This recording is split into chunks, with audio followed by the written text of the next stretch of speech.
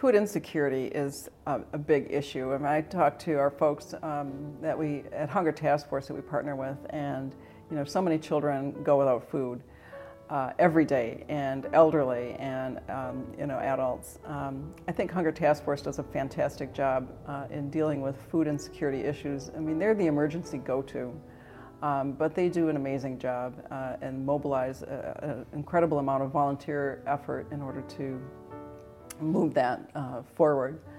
But just the work that's going on, there are so many nonprofit organizations that are really carrying the heavy load. And I think of organizations like Fondy Food Center, Walnut Way Conservation Corps, Teens Grow Greens, Victory Garden Initiative, Alice's Garden, Venus Williams, and all of the wonderful work that she's doing. I mean, these folks are in the community, they're in the neighborhoods, they're talking with people, they're getting people energized and excited about whether it's about growing your own food or learning how to cook or sharing recipes that have been handed down through generations within your own family, and really getting people interested in food again,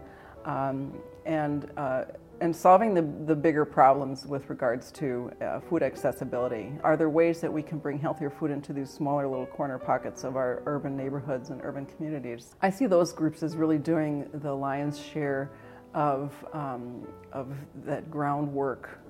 Groundwork Milwaukee, there's another one, no, I'll leave them out either, but really doing that groundwork initiative and getting into the community and tackling it from the inside out and building that trust and relationship going forward. They do an amazing amount of work, and we're so fortunate to have groups like that within Milwaukee.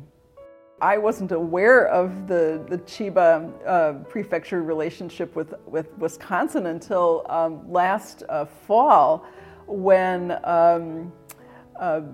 Outpost was invited to give a tour to a group of farmers, young farmers, student farmers that were visiting from Japan. As a result of our really great relationship with Bonnie Halverson and the Institute for Urban Ag and Nutrition, I was blown away by it, and this has been going on for decades now, and what a pleasure to learn about that. And so we hosted a group of about 6 or 7 farmers from Japan, and they came and toured our Capitol Drive store.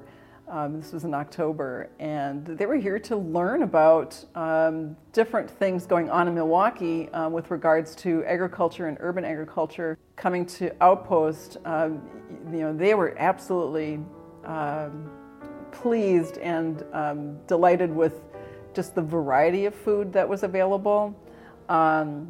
And the prices. They thought, wow, they were looking at our grass-fed beef, and they said, this is a really great price for grass-fed beef. And I've never traveled to Japan, but I understand the prices there are pretty crazy.